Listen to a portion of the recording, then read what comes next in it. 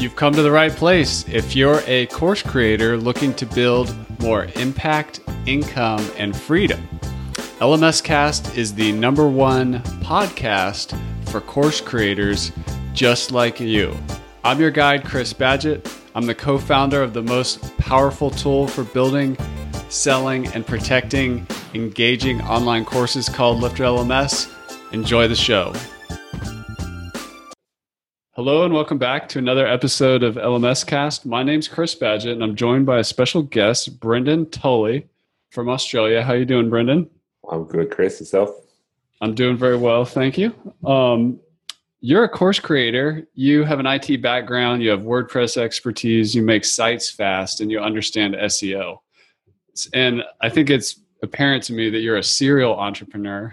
So you're a very creative, business-minded person with tech chops, which means there's a lot we can get into this episode. And I'm super excited to unpack, go down some of those roads with you. One of the first roads, though, is just you as another course creator, a fellow course creator. I actually just finished your course, and we'll talk about the content of it a little bit. It's called the Pareto E-commerce Blueprint.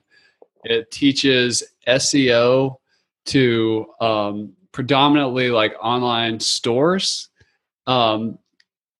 And I got a ton of value out of it, even though like an online course is not necessarily a website selling mattresses, but a lot of the e-commerce, I would say 80% of the course was like perfectly suited to the online course creator. But backing up, why did you decide to make that course? The course came from, I have an SEO and AdWords agency, and we do in-person workshops and training as well. And the course came from that. We deal a lot with I'd say the local small business, that people that have e-commerce online stores attached to their business as well. And, the work we were doing for those people was the same thing over and over again. They're making the same mistakes. It was the same optimization. It was the same process. So the course was built basically out of the process we were using for them. The agency business we have deals primarily with Australian businesses. So building the course was an easy way to reach a wider audience and clone myself. And I kind of felt like I was saying the same thing over and over again. So that's the reason why. And, the course base is interesting. I guess one thing I love about courses, and we actually have a couple of other course businesses, one where we teach people how to play the didgeridoo online. I don't think we mentioned that before we got on the call, but it's like the ultimate way to clone yourself. Like you put this stuff out there and it just keeps working again and again. Whereas we do the in-person training workshops, while I really enjoy it, it's really hard work and it can be really draining. You stand in front of people you do a whole day workshop. It starts at 9 a.m., 9:30 in the morning, and it goes till 4 in the afternoon, and you're just totally wiped out after it. So the course space is interesting in that I don't think a lot of people frame it like that. Like it's like you just clone yourself. Like as a small business entrepreneur, you have a small team and only 24 hours in the day. So you make this video that's out there and it just works. It's the ultimate working in your sleep kind of thing, I think. That's awesome. I like to use the model, your service or your agency, the search engine shop, is kind of like the done for you service or the done with you consulting. But this course can be the ultimate scalable, do it yourself, program where you're essentially saying the same stuff. So yeah, when I got into your material, immediately I started noticing things that were like, oh, this is a good course. Like this is a high quality course. And I'll share with you like what some of those are from my opinion, taking it. I have an e-commerce store for selling software, and I also have my own course projects. You mentioned you have a didgeridoo thing going on. I have an organic gardening permaculture thing going on. I've got all kinds of stuff. So I was really fascinated from the software sales side, from the course sales sides. But the thing you said that I noticed right away was, I think you made the promise of like, look, it's going to take about 8 hours to get through this course and implement everything you learn. I was like, that is so refreshing. Like I literally knocked it out like in 2 days, a couple 4-hour blocks. I'm going to like learn from Brendan and start implementing. And it wasn't like this huge commitment. It wasn't a big ask. I mean, it was to like do the work, but it was only 8 hours. And most of your lessons were literally like 2 to 3 minute video with like some very specific calls to action of like, this is what you need to do. This is how to implement it. You had like explainer text. I'm kind of going on a lot of things, but it was those elements that made it like approachable, digestible, and actionable. So where does that come from in terms of as an instructional designer? Because a lot of people think they have all this great content in their head and they're just going to put it behind a paywall. But yours, you immediately got me into action and getting results and getting quick wins. Where did you learn to teach like that? Well, that comes from experience standing in front of people, because it's, I guess there's a few things you need people to understand, and you need them to understand that what it is you're trying to explain to them, why they need to do it, and then how to do it. So a lot of courses, they have really long videos. Each module is 20 minutes long, and a lot of that is the how to. So we structured the course with short videos, up to 5 minutes long. There was a couple of longer ones for some of the modules, but the videos really talk about the what and why. And then we had long text with screenshots, which were kind of taken from a lot of our internal processes that explain the how to do it. Because a lot of that stuff is better in text format because people can follow along as they do it. So it really came from that, because people don't want to, a lot of people don't want to sit there, and 30 minutes is a long time to invest. 20-30 minutes is a long time to invest to watch a video. So we wanted to make it about action. Like, all the information in the world is useless. Like if you don't act on it. I think Derek Sivers says that, if information was all we needed, we'd all be millionaires with a six-pack, right? So so I really wanted it to be action-based, and it actually really was based on our internal processes, our own SEO checklist. We use Process Street now, so a lot of the stuff from that course and one of our other courses just came directly from Process Street. It was massaged a little bit for public consumption. But yeah, just from experience, so those two things, make it work for the team and just having that in-person workshop and training experience. What about the quick wins? Like as soon as somebody enrolls in a course, when their attention and excitement is the highest, you have all these like little quick wins that people can do. Like where did you get that trick from? Well, that comes from our agency, because traditionally the agency was an SEO agency. So when we started in 2008, so we started doing SEO, and back then SEO was quite easy. Things would happen quickly, whereas over the years SEO has got harder. It takes a longer time. It's 3 to 6 months to show results. So people need results today.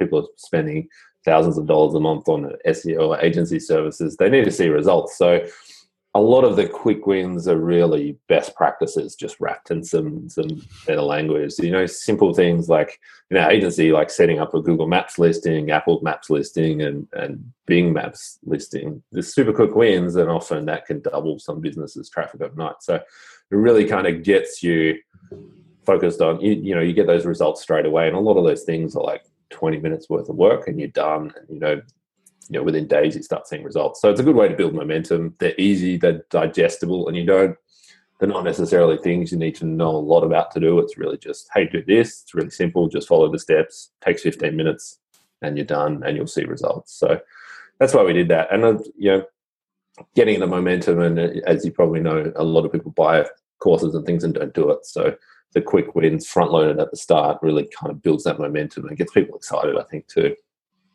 That's awesome. Well, if you're looking to up your SEO game for your if you have a website that sells stuff, I recommend checking out Pareto e-commerce. That's it. ParetoEcommerce.com. Is that right? That's correct. Yeah.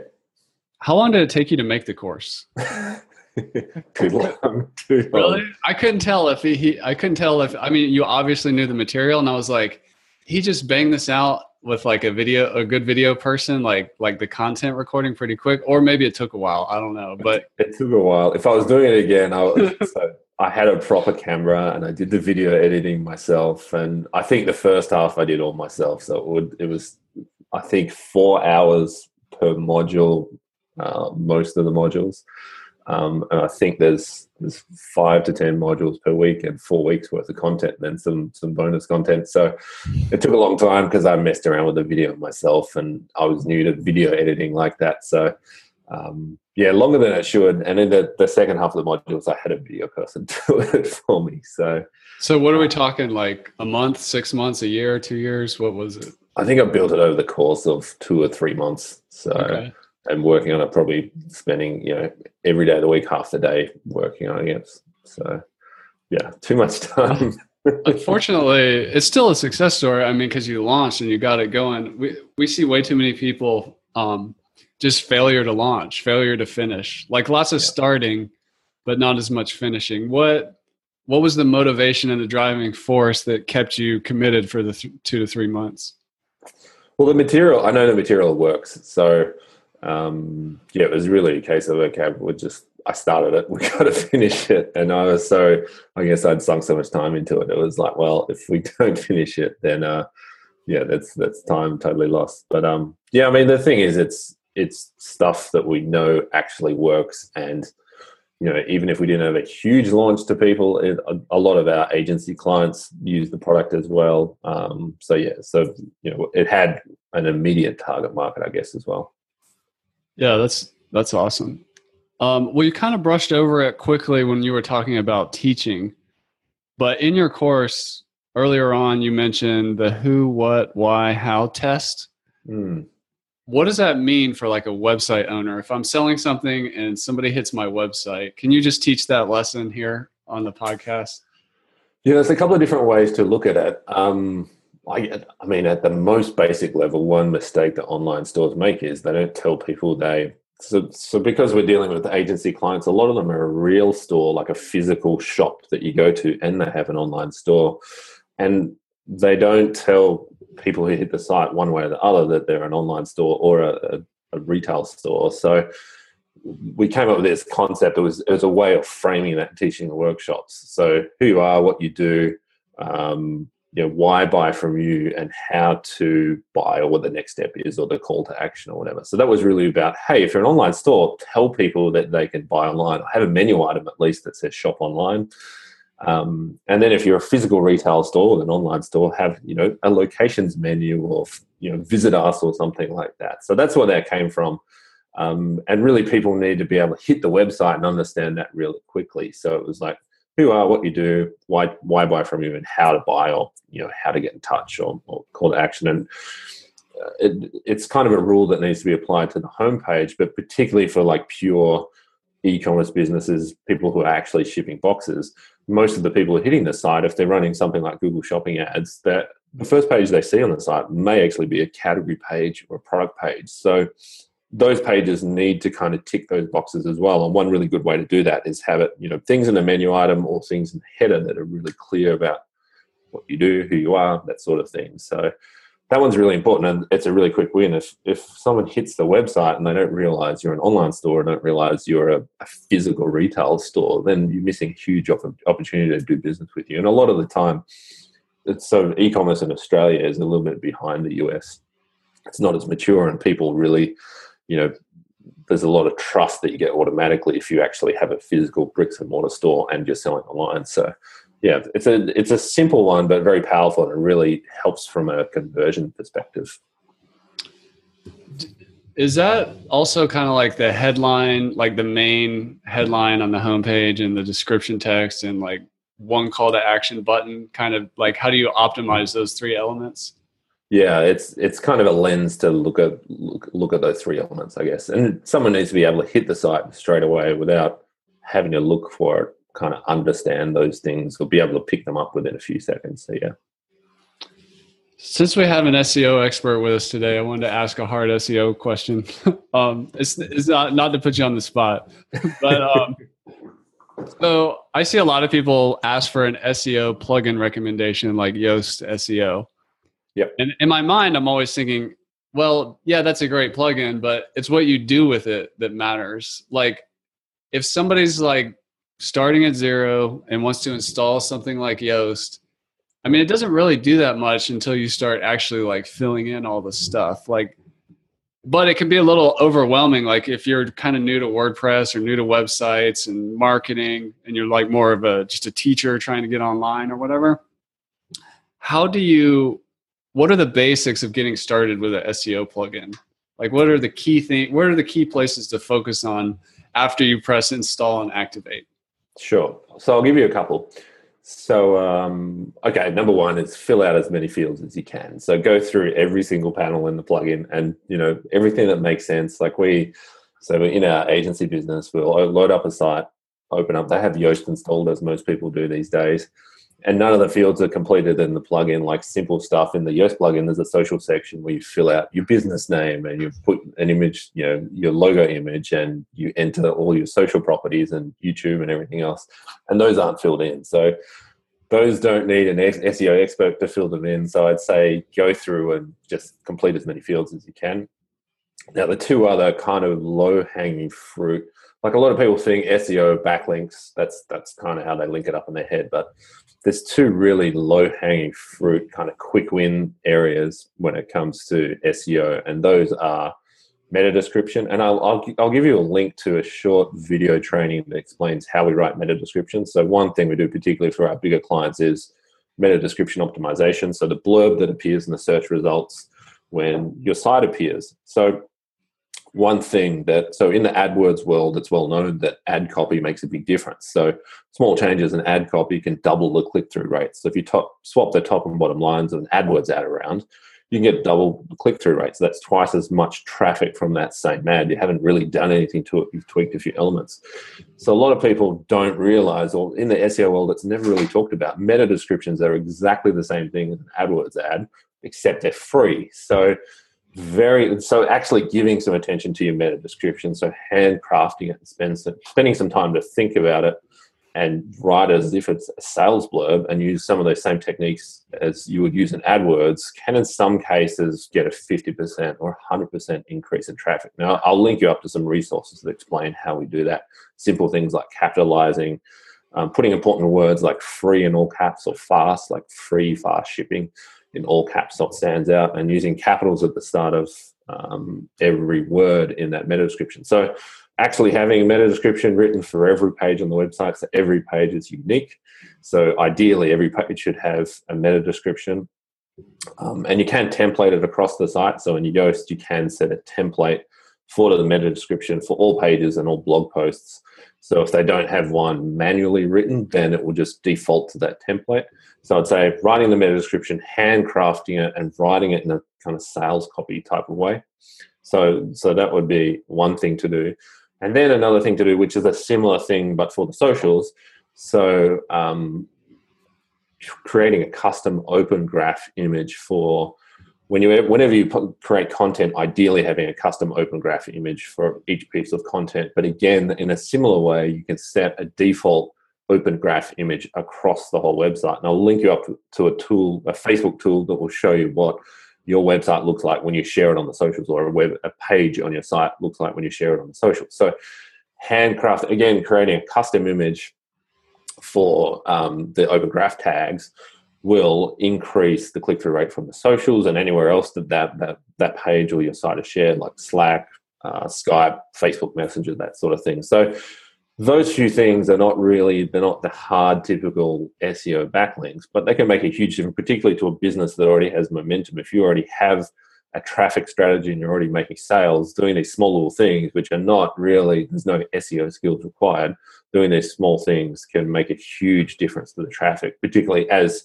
it's a percentage win. So if it's a 20% traffic win, if you already have decent traffic numbers, if you're doing 5,000 or 10,000 visitors a month, those are fairly substantial. 20% increase in traffic on that is fairly substantial for, something that might take the meta descriptions might take, a few hours to do. The custom open graph image, open up Canva, and you can knock that out in 20 minutes. So, those are probably, I think there was 3 there I gave you. So filling out as many fields as you understand that make sense.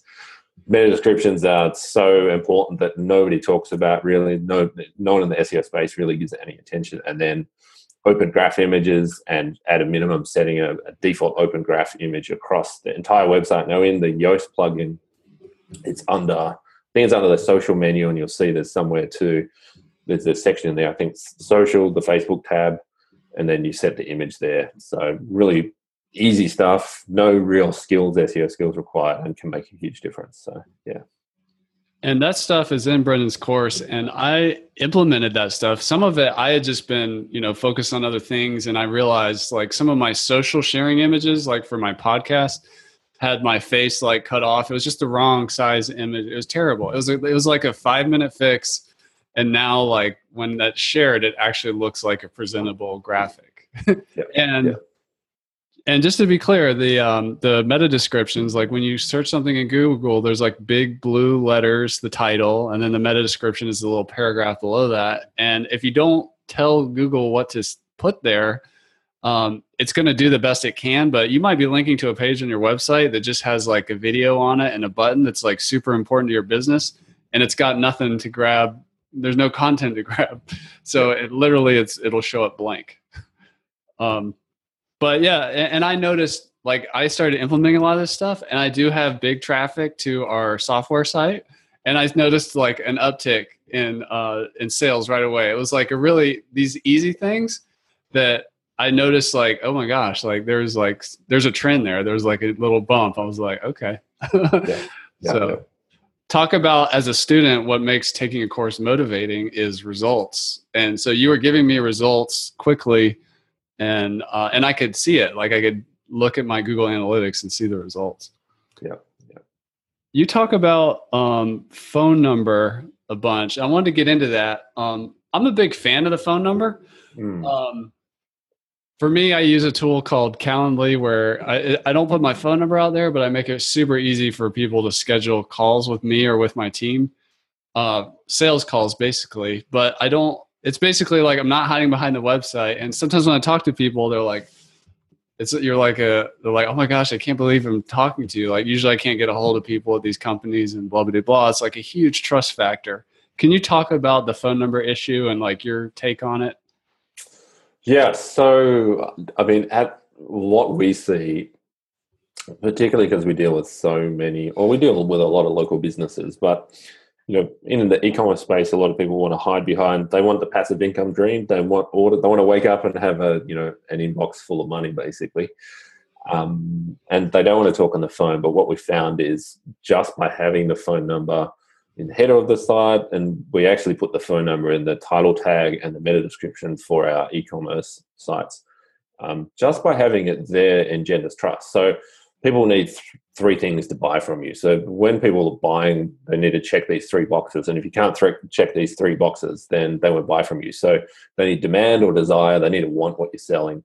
They need a way to pay for it. So whether or not they have the money or they can put it on a credit card or you offer finance. And then they need trust. So trust in you, the company, the products and services you're selling. So having the phone number there is an easy way to shortcut that trust element. They don't necessarily need to talk to you, but they need to have that feeling that if something goes wrong, they can pick up the phone and call you. So having the phone number there is powerful. And then if it's a 1-800 number, we see a lot of small business owners put their mobile cell number on the site, and that makes you look small. Whereas if you have a free call number, an 800 number, or in Australia it's a 1-800 number, it makes you look bigger and more serious. So it kind of whispers things to the visitor, and these people aren't necessarily getting a lot of extra phone calls from it, but they are converting more. So these things were hard 5 or 10 years ago. It was really tough to get phone numbers and mess around with it.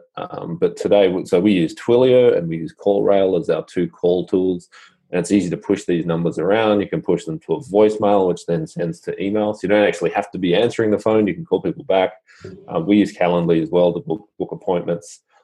We use answering services. So there's ways to kind of leverage the power of phone numbers without having that, I'm always having to answer my phone, or it's, this number's redirecting to my cell, or I don't have someone there 24/7 to answer it. So I think the phone number is really powerful. I think the web, there's kind of a turning point on the web right now, like from my perspective, that we've gone through this era where people look at analytics tools and they just see numbers. They don't see the people behind those numbers. And I think we're at this tipping point where businesses that think of their visitors as real people who have lives, fears, desires, whatever, and treating them like real people, I think those businesses long-term are going to win. So I think the phone number is an easy way to connect with people. It's the shortest way to get to a sale. Someone has a question, they pick up the phone and call you. Yep, question's answered. I'll buy something. So I love phone numbers. Yeah. Don't be scared of the phone. That would be my advice. Yeah, And on that note, I noticed you use chat, and I'm known on Twitter at least as a Drift super fan. yeah. Um, I use Drift as well. what is chat just kind of the same thing as the phone number, like allowing people to directly connect with people and not wait for emails and stuff? Yeah, Or I think so, right? Like it's a shortcut again. Like it's the easiest way to get those. But people need questions answered. People need to know things before they buy. So it's an easy way to solve that problem. So I love Drift as well. So we've used so many different tools over the years, and I don't know why Drift feels so good, but it's easy to use on the front end, and on the back end, it has an app that's like a lot of the Drift chats come through to my phone as well. So and the team can deal with it. I don't know. It's just a fantastic app, and I think the base plan is free as well, which makes it even better. So yeah, yeah, Drift is super cool. I was actually chatting to somebody on my team who helps with sales, and as we were talking, somebody from a university had questions about our largest package, which is a $3,000 annual plan. And there was like, she was like, hold on a second, I'm getting these questions about, what we call the Infinity Bundle developer license, which is a big software kit. And she just like handled those like through Drift. And then I watched in my Slack, and boom, the e-commerce light went on. So I yeah, was like, yeah, the tool, that's what people want when they have, especially in sales, when they have questions, they don't want to wait. yeah, yeah, exactly. People are ready to buy. Like there's 3% of any market's ready to buy right now. So you just need to get the roadblocks out of the way, right? So yeah, I'm a huge fan of Drift. Yeah, it's a super tool. Among your many other talents, you're also a documentary film star. I saw you on the Jesus. I saw you on your own way out. Your friend Tom LaBelle, who was a guest on this episode, great podcast about course marketing. Go check that out. But he filmed a documentary with another guy, and you were in it. You were one of the people on there, which was kind of from my perspective, it was a snapshot in time looking at the digital nomad movement. I think that might have been filmed around one of the Dynamite Circle meetups. I could be Yeah, I think wrong. it's 2015, maybe 2014. But yeah, it was filmed. A lot of it was filmed in Bangkok, I think, at around the conference. Yeah. So I've had an agency like before I got into software doing website stuff. I took it on the road. I lived in Costa Rica for a while. I have kids, and I'm a little bit more settled now. But I've seen the digital nomad movement change. I really enjoyed watching that. I thought the interview series was great with that snapshot in time. And I think you said 2015. How has the digital nomad like world changed? Here we are in 2018, like 3 years later. Like, what's different? One of the things you already mentioned was that the passive income. Like, there's a little bit more. If you want it to really work these days, you got to engage, or you need to build systems and processes to like have real human beings connect with each other. It's not about building a perfect marketing, automating, high conversion machine. There's Yeah. still some humanity in it. Like, how is the industry evolving? How is that movement evolving? Yeah, I think so. I spent several years traveling and, living overseas. And I guess I started it in 2013, traveling, and spent a lot of time in Chiang Mai in the north of Thailand. And I think back then it felt a bit special and like we were doing something different, and it was kind of unique. And back then you wouldn't tell customers that where you were, because if you're in Thailand, you're on holidays and you weren't serious about business or work or whatever. But I think now it's just nothing. I think corporate workers work remotely. They work at home. They work from anywhere. I think and smartphones are a big part of that. But I don't think being able to work on the move, or work and travel, or whatever way you want to frame it, is a big deal. And there's a huge the remote work movement is a massive deal now. Like, it just didn't exist a few years ago. But you look at sites like, I think it's Remote OK, by Peter Levels. Like, there's just every day there's 10 or 20 really high level jobs on there for remote work. It's not just someone with a laptop and a backpack right now, and like it used to be, like hustling together $1,000 a month so they can kind of do the travel and work thing. Like, it's I think a genuine way of working now. And I think that traditional office doesn't work like it used to. And people have flexible, you don't necessarily have to be a digital nomad and travel the world. I think, you have kids, a lot of people in corporate jobs now work. My sister works 2 days from home, and she has like a proper corporate kind of job. So I think it was very special before and it was unique, but I think it's just how people work now. Like, I think the mainstream have caught up to what was, people that were kind of leading this path. So I don't think there's particularly anything special about the digital nomad space anymore, apart from, it has a special name or it's really just remote work. That's what, the mainstream is calling it, I think. Yeah. Well, those are some good thoughts. One of your other projects is called WP Speed Fix. Mm-hmm. What was the genesis of that? I'm assuming by the name, it's a service that helps people dramatically speed up their WordPress websites. Yeah, so we do WordPress speed optimization. So it started as just one of those services we offered agency clients. It started, it was just something we were doing as part of SEO. And we have a post on our website that ranks really high now for things related to WordPress speed optimization. So I started getting questions about it.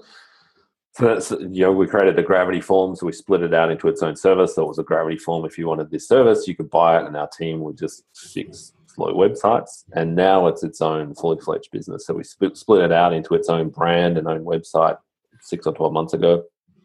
And now it has a life of its own. So, I mean, WordPress speed is huge. WordPress powers 30 or 40% of the web, and out of the box, it isn't particularly fast. And speed is, an important factor. There's all these numbers thrown around about, 1 second slower is 1% conversion rate. I don't know how true any of those are, but at the end of the day, if a website's slow to load, people quickly lose interest and click away. So speed is key.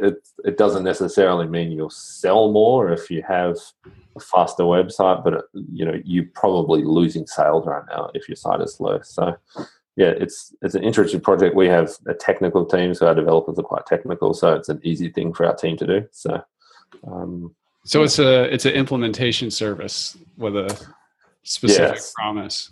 Yep. So we have 3 levels of service right now. So the base one, we have the site loading in under 3 seconds. A lot of the sites we get they're taking 10 to 20 seconds to load, and they have like huge images, and the sites are 10 or 20 megs, so they're just super slow. So the guys do a baseline level of best practices, speed stuff on the base plan, and then on the higher plans, they really kind of get in there and fine tune it and get it loading as fast as possible. That is awesome. And I just want to highlight, because now you've said it twice, it started in an agency. You had a problem that you were helping your agency clients. You wrote a blog post about it. You got demand was like signals were up. People were contacting you about this WordPress speed up post that you wrote. Then you made a Gravity form to validate the idea, and probably did the high touch concierge deal. And then later, once that was successful, you built a team and a process around it and just kept scaling it out, ultimately carving it out into its own brand. Mm-hmm. I mean, that's amazing. And to me, that sounds like the right way to do things. Sometimes people start with they try to do that in reverse. Like, okay, I've got this great offer. I'm going to carve out its own brand. I'm going to build a beautiful website and a team, and then I'm going to put it up for sale. Or you kind of did the bootstrapper model. Any comments on that? Not really. I mean, it kind of just evolved. It was, I guess, looking back, it was kind of easy and it was obvious. It was just something that evolved over time. It was like, people are asking about it. Like, we can just, we can help you if you want. You pay us to help you, we'll fix it. And it just evolved organically. So it just felt like, I think sometimes when it feels like it's too easy, that's probably the path you should follow. So I've had a few things in life like that just like this is, it almost like I say to some, like in conversations with people, I'm like, it feels like a rot. It's too easy. Like, it's just people want the service, we do it well, they buy it, everybody's happy. So it kind of feels like effortless in a way. Can you talk about the transition from like you validating the idea to like developing a process and hiring a team around it? Like, how do you bridge that gap? It's a lot of like, should I do it? Should I not do it? And then one day I just get fed up with it. And it's happened a few times. I'm like, all right, I'll spend the weekend just dealing with it, and let's just throw some time. And to build it out into its own brand was maybe 40 hours, 50 hours of my time of sitting down, messing around with our guys, tweaking the process. So we use Process Street and Zendesk and Zapier to tie it all together. So what does Process Street do? I'm just not familiar with that. Is it like a Process Street is amazing. So it is. It's like Drift. It's one of those game changer pieces of software. So it's like a checklist. It's like an SOP and checklist in one. So you have a template that has the process to do stuff that is also a checklist, and it's kind of similar to how an info product would be laid out, that you have modules and it has a video and a text explanation and it has checkboxes. So we use that for all of our processes because we're dealing with technical things that are mostly the same. 95% of the time it is the same process. The work might vary slightly, but we walk through the same steps. So I don't think we'd be able to run the business now without Process Street. I think things would just fall apart because everything comes back to the process. And then if something doesn't work, we just go and tweak the Process Street checklist for it. Because it's based on a template system, then every future checklist that's built on that process has that improvement. So that's been a key for like building out the team and having people be able to do these technical things and training and things like that. So internally, we actually use our own training products, and then each one pretty much has a Process Street mirror of that. The work we need to do is in Process Street. So if you haven't checked it out, it's definitely worth having a look. So especially if you do anything, even stuff like we have a Process Street for publishing our podcast and publishing content and things like that, because it's just we come back every time something goes wrong, we come back to the checklist in Process Street. So. Does your team take any part in updating the processes, or does that who updates it? Do you update it? Do they update it? Does everybody? The team, depending what it is, we might talk about the update. We might talk about something we have to change. The guys might edit things or update things, and especially things like screenshots. Software changes all the time, so we need to tweak screenshots or tweak the way we're doing it, or there might be some gaps in there. So I'll do it, or the team will do it. We have a daily stand-up call, so we have a 10-15 minute call every day where everyone talks about what they're doing for the day, and if there's some gaps or problems that arise from that, then we'll dig into it and someone will update it. It's not necessarily me, but yeah. That is awesome. Well, Brendan Tully, ladies and gentlemen, thanks for coming on the show. Pareto e-commerce, if you want to up your SEO game and not just hear a bunch of good ideas in theory, but like get moving into action and get results quickly, I highly recommend Brendan's course, Pareto e-commerce. If you want to speed up your WordPress website, I guarantee you listening out there, you have a WordPress website, and it's probably slower than you think. So, try that website on a, outside of the 4G LTE network or whatever. And, website speed can get really bad and amplified. Speed problems when you're on mobile or in countries. If you have an international business, not everybody has great internet, or people live in rural areas. So it's a really important thing to look at. That's over at wpspeedfix.com. Brendan, thanks for coming on the show and sharing your story with us. I really appreciate it. Thanks, man. And that's a wrap for this episode of LMS Cast. I'm your guide, Chris Badgett. I hope you enjoyed the show. This show was brought to you by Lifter LMS, the #1 tool for creating, selling, and protecting engaging online courses to help you get more revenue, freedom, and impact in your life. Head on over to lifterlms.com and get the best gear for your course creator journey. Let's build the most engaging, results-getting courses on the internet.